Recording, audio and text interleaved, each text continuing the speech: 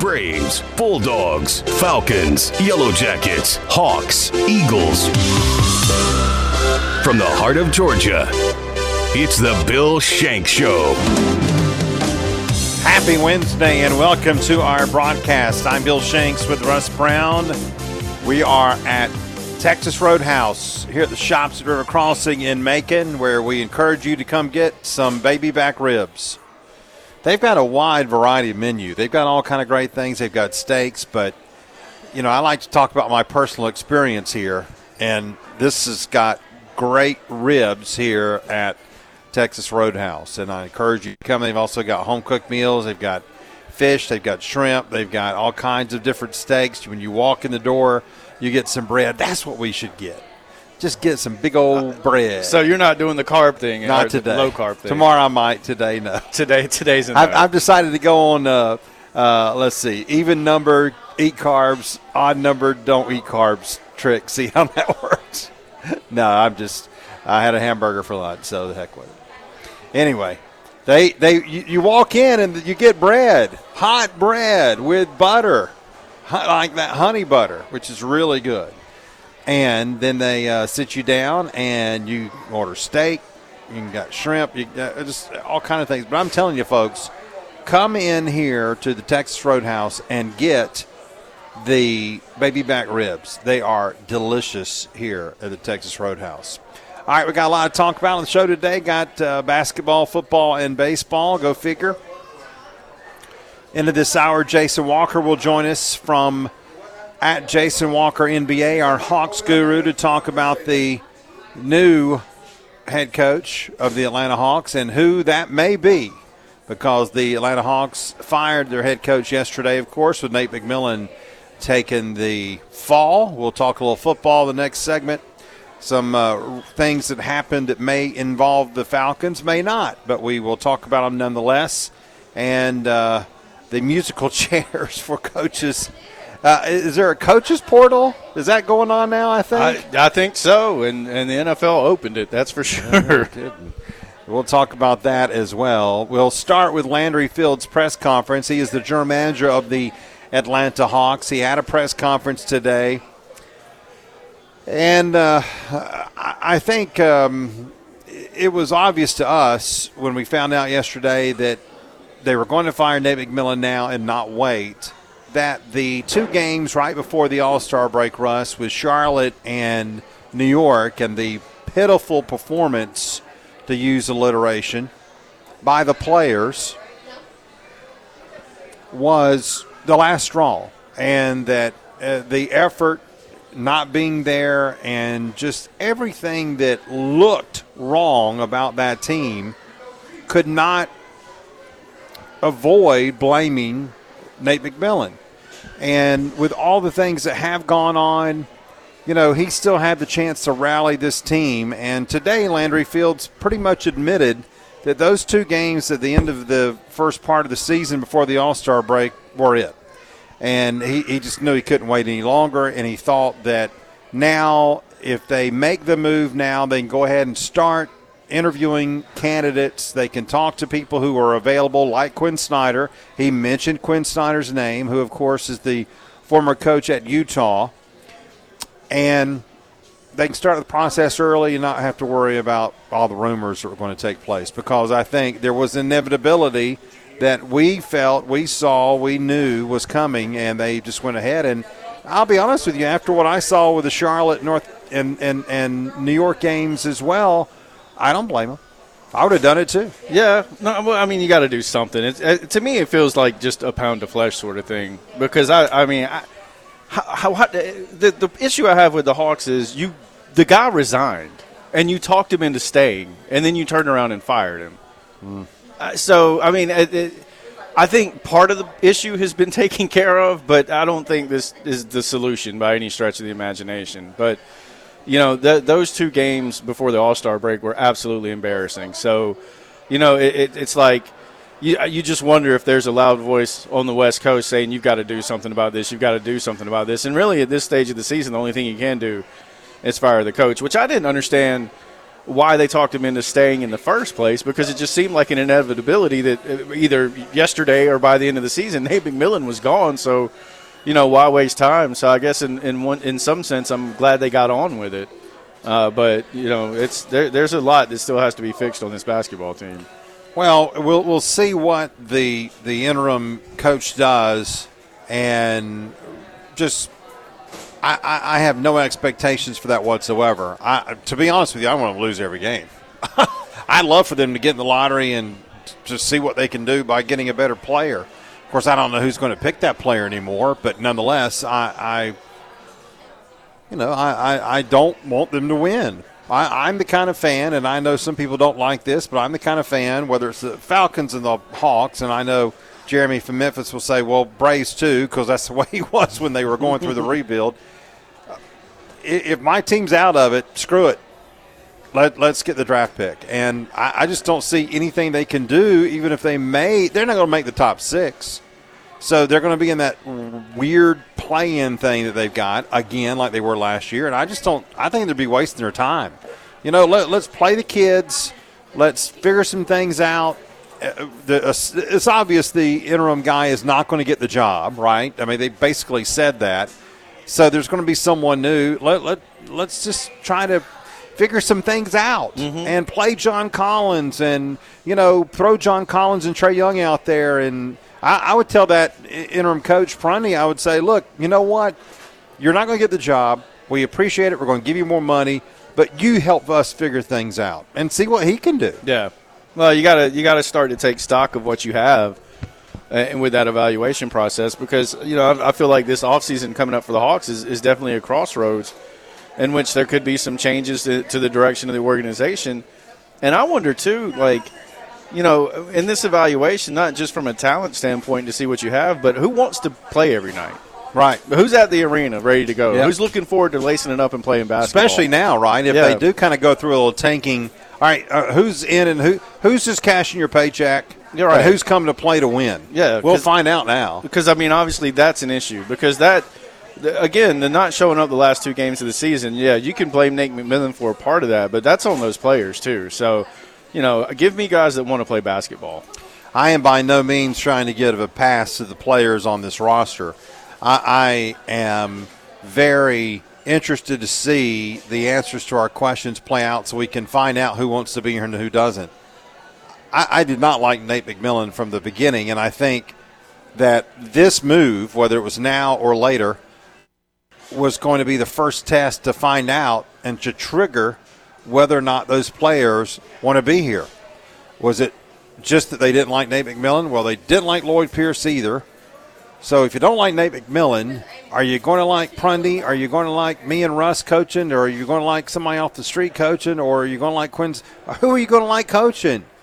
And, I wish that Nate McMillan would come out and really talk with the media and be honest about things.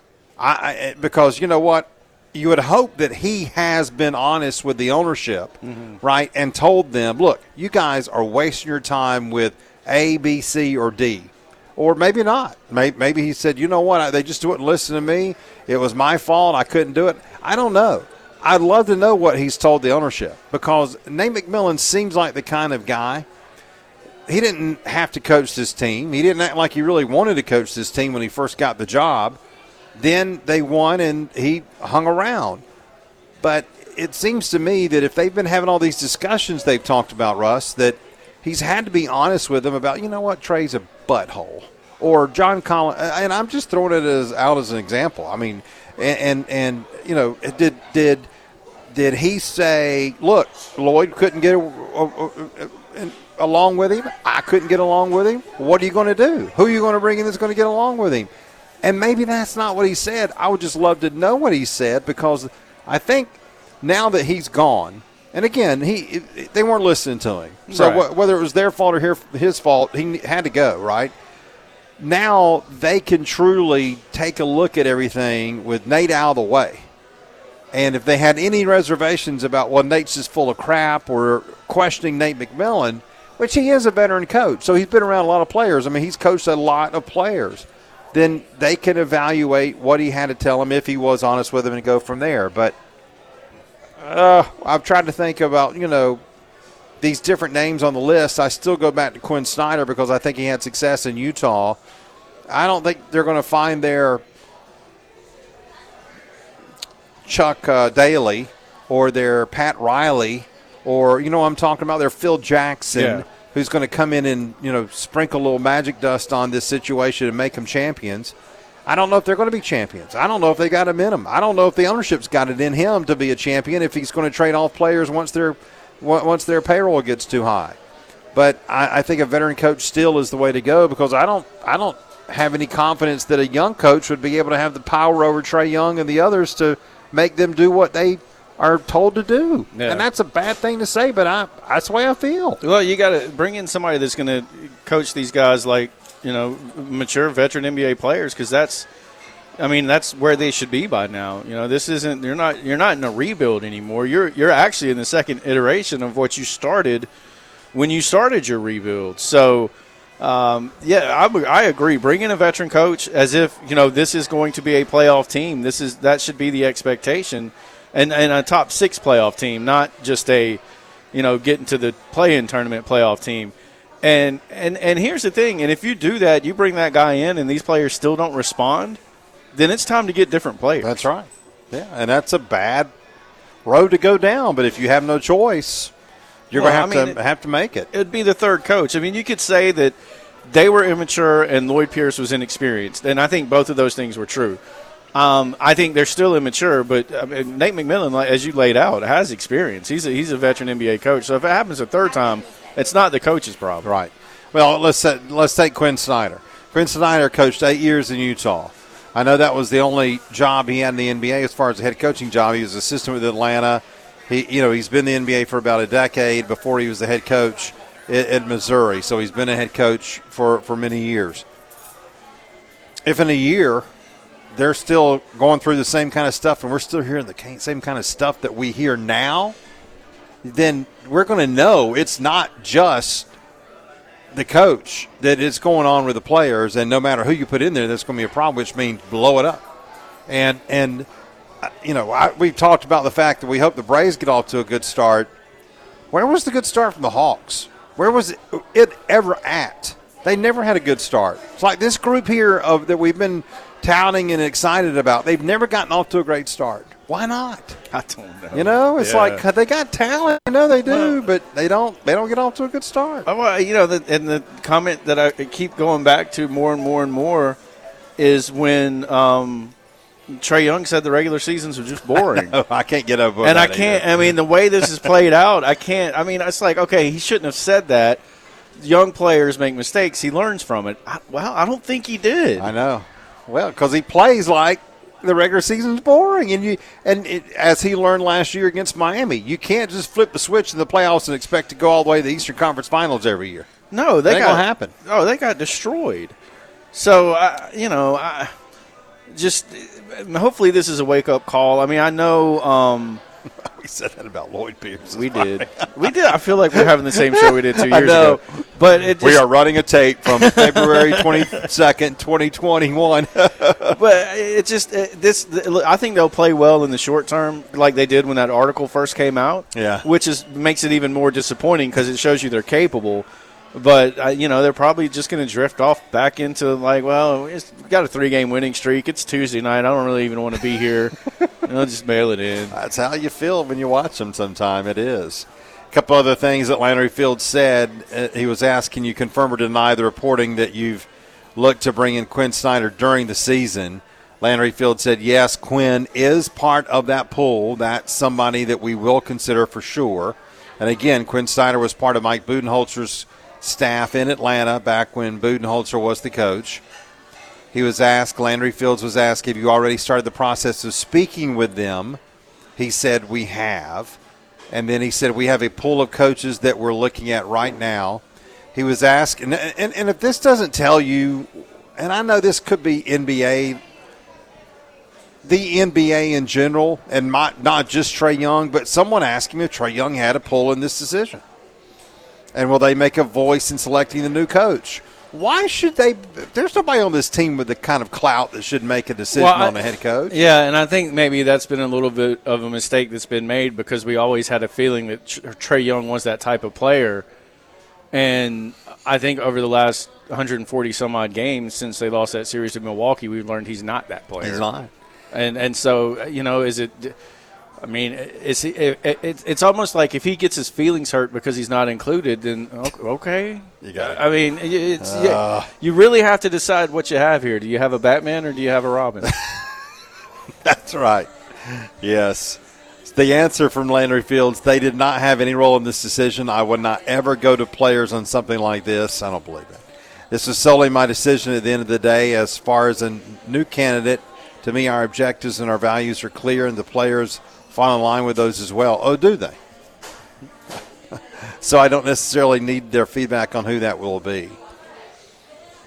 So, he talked about what he's looking for in the new coach, who he's looking to bring in here, and the same stuff that was mentioned yesterday and everything. So, but he did say, this is very interesting, when he was asked if there was a possibility that you would bring in someone before the end of the regular season to be the coach for next year, not necessarily for this year.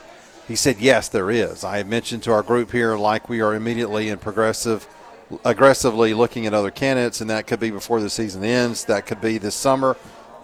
We're trying to get a jump on it. So, I mean, I like what he said. Nothing kind of out of the way. It was obvious that he felt they needed to make the decision. And so Landry Fields, who was a short-term journeyman NBA player, all of a sudden is running the Atlanta Hawks, and Travis Schlenk is that's the thing that, again, like I said with Nate McMillan, even though I'm glad he got fired, I would love to hear what he really believes. What is Travis Schlenk? And, of course, we're not going to hear that until he gets another job and he's not going to ever say anything. It's like Frank Wren.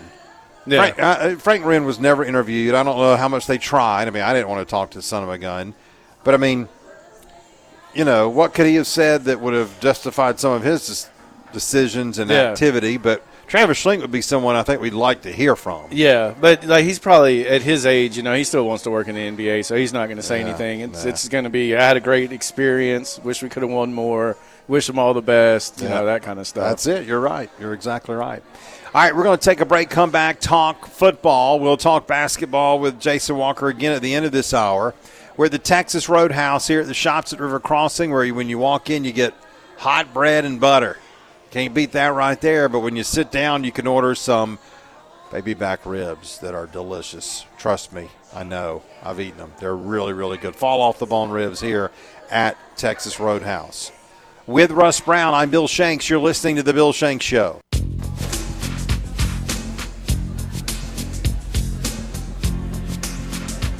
Welcome back. Thank you very much for being with us. Bill and Russ here on the radio talking sports from the Texas Roadhouse in Macon. All right, the Falcons have someone on the market that may be of interest to them. Taylor Lewan, the left tackle for the Tennessee Titans since 2014. He's a three-time Pro Bowl lineman, 31 years old. He was in the final season of a five-year $80 million contract. He got released today. He was taken in the same draft that Jake Matthews was drafted in, 2014. Matthews was number 6 in the first round. Lewan was number 11 out of Michigan. And the tie here is that he played for Arthur Smith. Now, Taylor Lewan has been a left tackle. Will he or Jake Matthews move to right tackle? And I did see, and I can't find it right now, Russ, because there's so much stuff flying about the NFL. I believe I saw today that if they brought back Caleb McGarry, it would be about $22 million on the cap. So when I saw that, I had a change of heart about bringing him back, to be honest with you. That's a lot of money for someone who still has a few questions about his game. Yeah, and I'm trying to pull up the salary cap table because if memory serves, that might make him number 2 or number 3 on the payroll. The highest cap hit for 23 is Jake Matthews at 28.3, and then Grady Jarrett at 26, and then it drops down to Marcus Mariota at 14.5. So that'd make him the third highest paid player in as far as the salary cap is concerned on the team. Well, and I just Googled an article. It says here that they could franchise McGarry, and one of the ESPN writers called McGarry the Daniel Jones of the right tackle position, depending on your estimation of Jones, an apt comparison or grievous insult, and noting that he's the pick of the prior regime with just 1 year that was good under his belt, which complicates the decision for that. And they talk about could he sign a below-market deal, $12.5 million per season, and then they pretty much predict a 4-year deal for $50 million. But it says that if they if they tag McGarry, that would tie up $18 million for a while, taking a huge chunk out of Atlanta's considerable cap space. The team might consider doing so if they really want McGarry back. They can also cut Marcus Mariota and free up $12 million, which is something that D. Orlando Ledbetter confirmed again today. D. Orlando Ledbetter tweeted a little while ago this afternoon, the Falcons will have $56 million to spend when the league year starts on March the 15th. They can add another $17 million if they release quarterback Marcus Mariota, which is worth $12 million, and then Casey Hayward, the quarterback, who would be worth $5 million. And I just can't imagine them bringing Mariota back, which you would assume that would mean that they would be at $68 million. Hayward, I don't know about releasing him. I mean, that's not a bad deal for a veteran cornerback, and you're not sure that you're going to get another corner. If they feel confident they're going to get another cornerback who's going to be better than Casey, then okay, which would give them $73 million to spend. But if that's the case, Russ, and $22 million would be locked up if they brought McGarry back, he's not coming back. That's almost a third of the cap room. I can't imagine that. Can you? Yeah. Well, Casey's a $7 million cap hit and somebody you're going to need. In other words, if you let him go, you're going to have to replace him. No, I mean, you could do it through the draft, but the thought is you might draft a corner. So you really, in that situation, would need two. Can you get two corners for $7 million? I don't know that you can. I think that's kind of a cap-friendly deal. And then if you go by the Pro Football Focus rankings, Caleb McGarry's the number 4 tackle on the free agent market. So if you're going to be spending, upwards of $20 million, go after Orlando Brown. Swing for the fences if you're going to spend that kind of money. And then if McGlinchey falls through if McGarry falls through the cracks, I mean, there's other tackles on the market that you can go get for. What do you think about Lewan? What do you think about him? For him, if he wants to play, I mean, he's had a couple major injuries in the last few years, and said about 2 weeks ago if he felt like he was going to get released, which he has now. We know that, and then at that point he might retire. So if he can go and you can get him on a cheap deal, he knows the system. That wouldn't be a bad pickup. Well, he had ACL last year in week 2. He's had 2 ACL surgeries in 3 years, and he's played only 20 games over the last 3 seasons. So that's not someone that's going to command a lot of money. No. And I just wonder if Arthur Smith, and we're saying if because we do not know, if Arthur Smith, after being the coach at Tennessee for a large portion of Taylor Lewan's career, with the exception of the last 2 years, so that means he was with him for 7 years, has an affinity for this guy and wants to convince him, hey, why don't you come to camp? I'm not going to guarantee you a starting job, but I'll let you play if you're healthy. And I think Taylor Lewan is enough of a veteran that he would know that no one's going to give him a starting tackle job with the questions that are there about his injuries. But from a veteran standpoint of, wow, this guy has had a really good career, I don't know if anybody really can talk him into playing again, with the exception of Arthur Smith, as long as they had a good relationship, which I don't know if they did or not. But sure, you would just assume that if they were there together for 7 years, they're I just think that's the only place he may play because why would he want to play unless it's for someone who he feels comfortable with? Yeah, well, exactly. It just you love the game. You want to keep going. Yeah. You don't want to have to learn a whole new scheme. You know, that seems like it would be a good fit.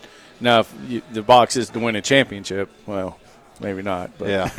who knows what he wants to do? Yeah, no, that's a question, for sure. But it's a name to keep in mind because the tie-in to Arthur Smith and what obviously that means in the NFL, which it usually means a lot, to be honest with you. I mean, those kind of things happen all the time where coaches will bring their old my God, how many players did Dan Quinn from when he went to Dallas bring with him from Atlanta? There were a number who were on that first roster there for Quinn a couple of years ago. So we'll see. We'll see what happens. Now, CBS Sports had a mock draft today, Russ. Have you seen this? I have not.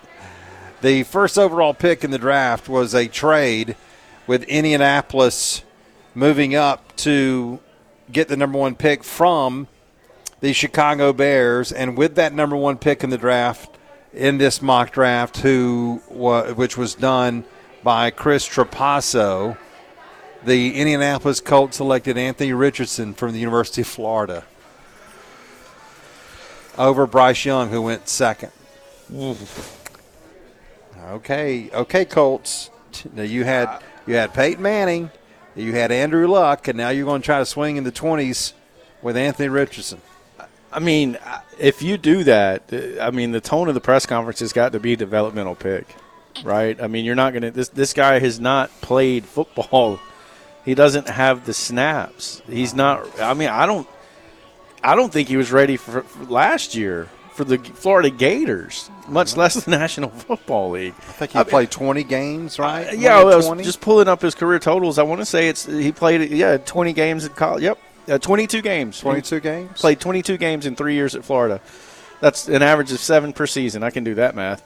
But okay. I mean, I see the raw talent. It's there. There's no denying that. He's got size. He's got speed. He's got arm strength. The raw talent's there, but he's not ready to step in and win football games. And if Jim Irsay does that, I hope he understands, you can't do this thing where you want to move on in 2 years because he ain't going to be ready in 2 years. I know. I'm with you. Number 2, it's Bryce Young. Number 3, Jalen Carter going to the it would be a trade with Arizona. He's got all kind of trades in this thing. I mean, all kind of trades. I'm sorry. That would be Arizona taking Jalen Carter, Will Anderson taking the 4th pick, and then going to the Bears. So the Bears would get their defensive player falling back. They'd get the Colts selections in round 2 and 4, along with a first rounder next year, third rounder next year, and a second rounder in 2025. Wow. You know what? Looking at that price, how can you not make that trade if you're Indianapolis? Right. I mean, that's ridiculous. Like we believed it would be, right? But to see it kind of in black and white is like, holy crap, sign me up. And that's why if I'm in the Chicago front office now, I'm saying you get all those picks and we'll either get Jalen Carter or Will Anderson. Yeah. One of those two will be there. Yeah. I mean, I'd rather have Jalen, but Sure. I would probably compensate with the extra picks to settle, quote-unquote, for Will Anderson. Will Levis 5th to Seattle. No, I'm sorry, to Carolina. This would be another trade. Devin Witherspoon would go to Detroit at number 6. Quentin Johnson from – come on. I don't like this. Can we just stop? I don't know if I like this mock draft. No, this is great for the Falcons. At number 8, here you go, Russ. You get your wish. The Atlanta Falcons trade the pick, and this goes to the New York Giants. Giants see Stroud slipping and pounce. He has the all-pro upside as a passer. They trade away the number 26 overall pick, the second-round pick, and a 2024 first-rounder and fourth-rounder. So Atlanta would fall from 8 to 26. Get an additional second rounder at 58, then a first rounder next year, and a fourth rounder as well next year. You take that trade all day long, all day long. It's tempting. I mean, that's an extra first round pick in next year's draft. So you'd have 2 first round picks, meaning if this season is a dumpster fire and goes off the rails, you can start your rebuild really fast. No question about it. But, of course, the funny thing would be that Falcons would probably sign Daniel Jones to a long-term contract. Well, let's hope not. What's he wanting, 40, 45 million? Yeah, he wants $45 million a year. That'll suck up some of that cap space, won't it? Yeah, no thank you. All right, so Paris Johnson goes 11th to Tennessee, I guess to replace Taylor Lewan. Jordan Addison goes to Houston at number 12. Brian Branch from Alabama goes 13th to Green Bay. Trades all over this daggum thing. Christian Gonzalez, the cornerback we talked about yesterday, goes to the Steelers at number 17. Michael Mayer, the mass murderer, who is the tight end from Notre Dame, goes to Detroit at number 18. That'd be a great pick for Detroit, wouldn't it? Yes, it would. I tell you, Detroit's a team to watch. It's kind of fun to watch how they're putting this together. They're building it the right way. They are. Peter Skoronski goes to Tampa Bay at number 19. They need him. Jalen Hyatt from Tennessee goes 21st to the Chargers. Jackson Smith and Najimba from Ohio State goes to Minnesota at 23rd. Miles Murphy from Clemson goes to Atlanta. Pick number 25 out of that trade that they made with the Giants. Drew Sanders from Arkansas goes to Dallas at number 26. Broderick Jones from Georgia. Ain't no way Broderick Jones is going to last at 27. I don't see that. Bijan Robinson, the kid from Texas, goes to Philadelphia at number 30. That would be a pretty decent pick by the Eagles at that spot. Zay Flowers from Boston College goes to New Orleans at number 29. And there you go. Second round, they've got Atlanta taking Dalton Kincaid, the tight end from Utah. And also they have Atlanta taking Jahmyr Gibbs, the running back from Alabama, former Georgia Tech running back. That would be at pick number 57. Wow. Yeah, how about that? Gibbs, and that'd be tempting now. If he's still there in the 50s, yeah. Pretty tempting right there. I don't think he'll be there, but if he is. I'm with you. Let's say Keon White from Georgia Tech goes 33rd in this mock draft. Brian Breesy falls all the way to 34th. Osiris Torrance, the guard from Florida, goes Chicago at 35. Let's see. B.J. Ojolari from LSU goes to Cleveland at 42. You've got Josh Downs, formerly of Tennessee, of North Carolina, goes to New England at 46. Hendon Hooker goes to the Ravens at number 47. And Tyreek Stevenson, the former Georgia cornerback, now at Miami, goes to the Jaguars at 56. Eli Ricks from Alabama, formerly of LSU, goes to the Cowboys at 58. Nolan Smith goes 61st to Seattle. And Khalil Ringo falls all the way to 62nd in this mock draft. End of the second round. Khalil Ringo has a chance to silence some critics if he goes to that combine and does well. You know? Yeah, he's the player to watch at the combine. That entire cornerback group is the one to watch, but it's specifically him. Because, again, I've seen him all over. This is the lowest I've seen. So I can now say from 5 to the 60s. Those cornerbacks are volatile going into the draft. They were last year. I'm telling you, the Stingley kid, Stingley was all over the place. Mm-hmm. And so was that kid from, UCF? Oh, yeah. He had a great year. Yeah.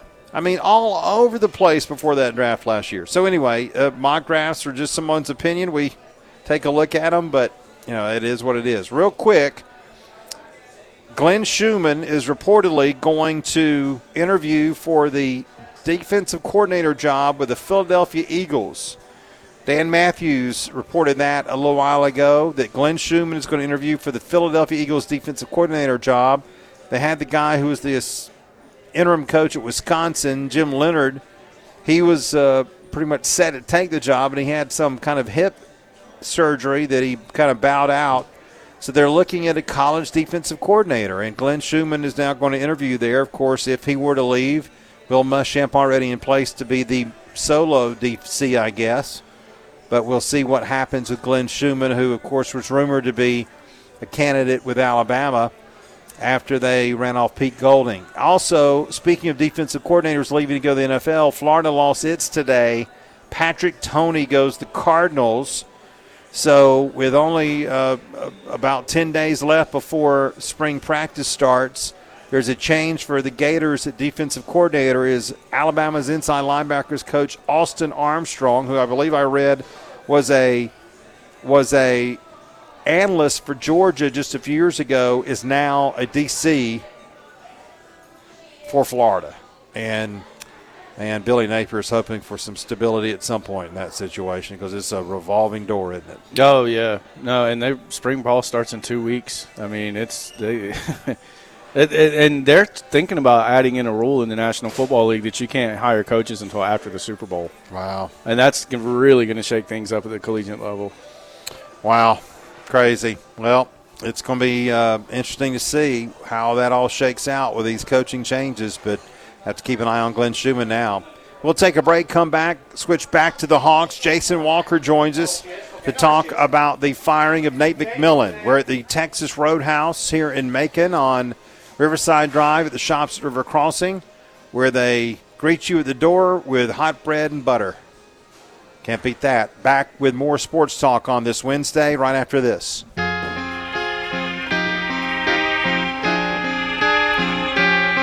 16 minutes before the top of the hour. Thank you very much for being with us. We appreciate it.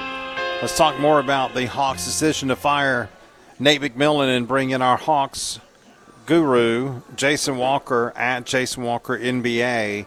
This couldn't have been a surprise. I think you were with us that you probably thought this was going to happen after the season, but it was obvious from Landry's comments today, those two games before the All-Star break, the two pathetic performances were kind of the last straw. He just felt like he had to make the move now, didn't he? Yeah, I think that you don't want this to drag on and have even more negative news. It's not like they're going to go out and hire a new coach and stack money on top of what Nate was already owed. They're going to finish out the season with the staff they have.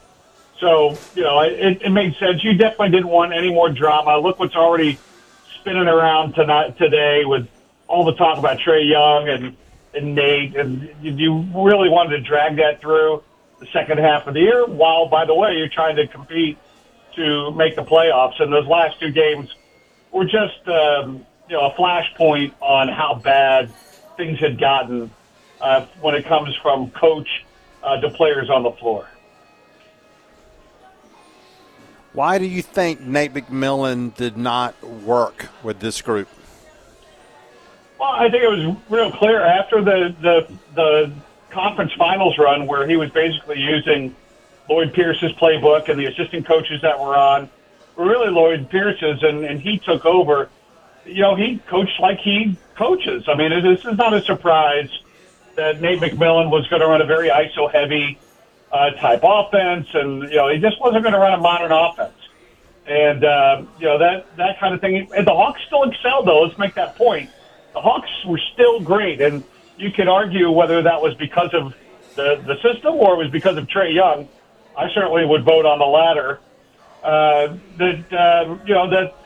That the team was highly successful, efficient-wise, but it was just not going to work.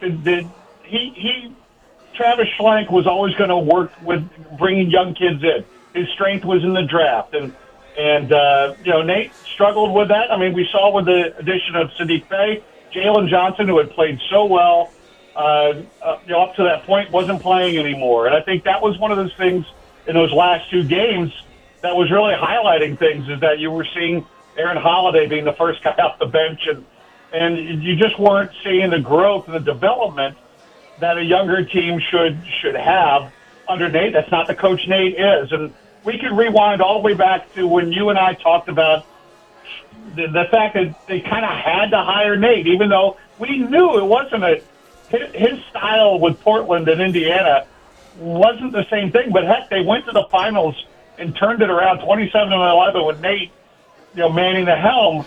We certainly didn't see the switch in assistant coaches, and things just went back to that. And after 2 years of treading water, as we call it right here on this show, they had to make a move at that point. All right, so we know they are going to go ahead and start talking to people, talking to Quinn Snyder. They can't talk to people who are on the other staffs for obviously real reasons for several weeks.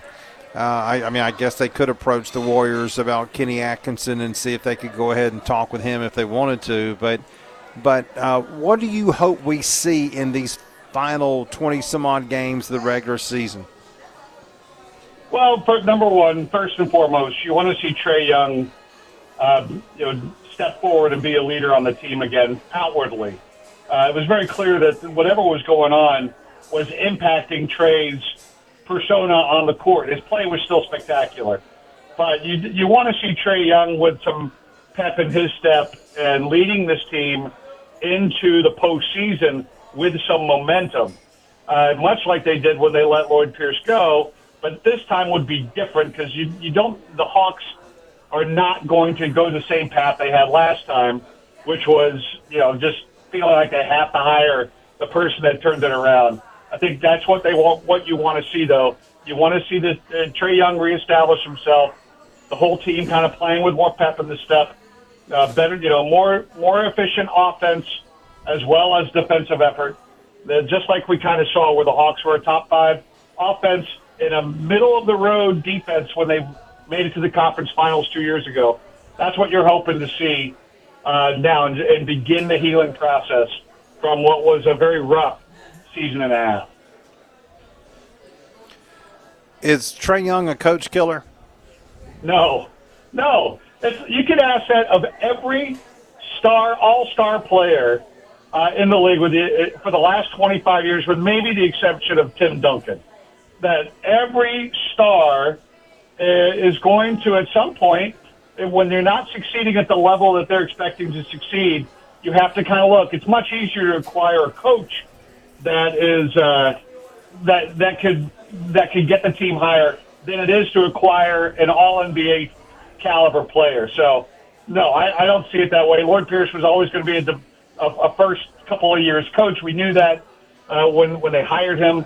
And Nate was a matter of circumstance, as we kind of just talked about on there. So, no, Trae Young's not a coach killer. Now, does he have some culpability around the immaturity in which things are handled? Certainly.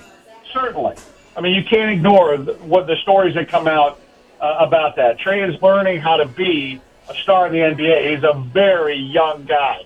And certainly he has some culpability in how things are handled day to day. But no, not a coach killer. Jason Walker, our guest, talking about the Atlanta Hawks situation. You knew that had to be asked, but let's also move on to this now. Of the candidates that have been mentioned, who do you think would be the best person to step into this job?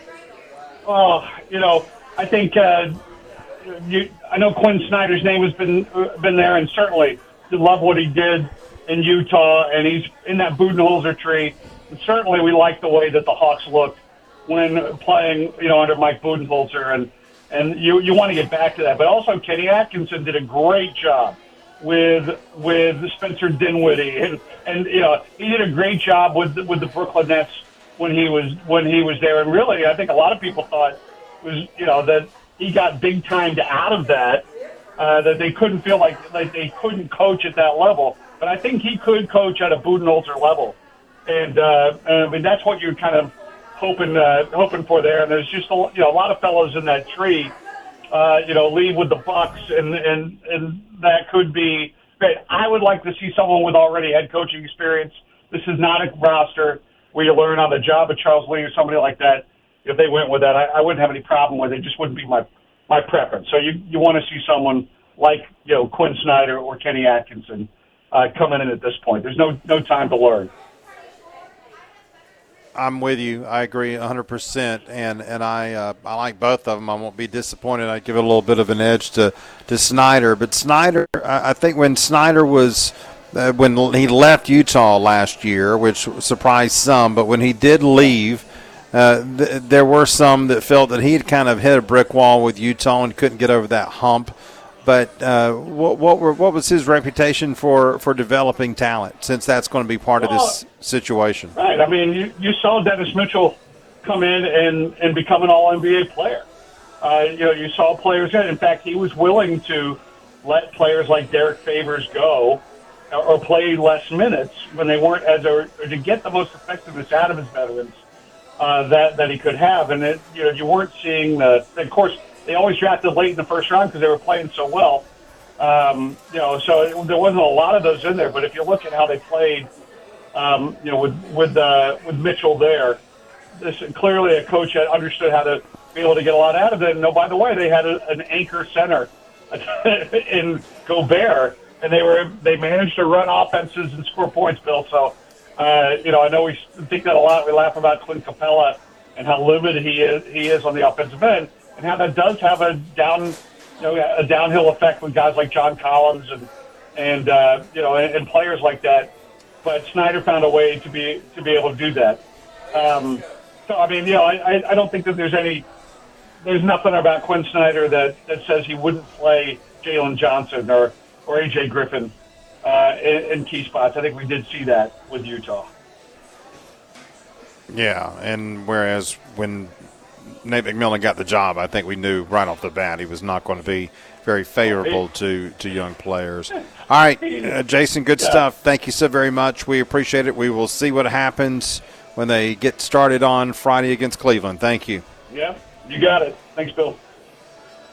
All right, Jason Walker at Jason Walker NBA, and John Collins was asked about the decision to let Nate McMillan go, and he said that he thought that Nate would be better for a more veteran team than one that needed some development. And it does go to the point of reiterating that once again, these players who are so young continue to need development, and they just weren't getting it from Nate McMillan. A lot of times because they weren't playing. We saw a couple of DNPs for Jalen Johnson, and one time it was after he had a game where he had 11 rebounds. It's like, well, how can you go from 11 rebounds in one game to not playing in the next? And it wasn't an injury. So hopefully those are the kind of things that will disappear from this Hawks team for now, and they can see how these young players can develop. We're at the Texas Roadhouse here in Macon, and you are listening to The Bill Shanks Show.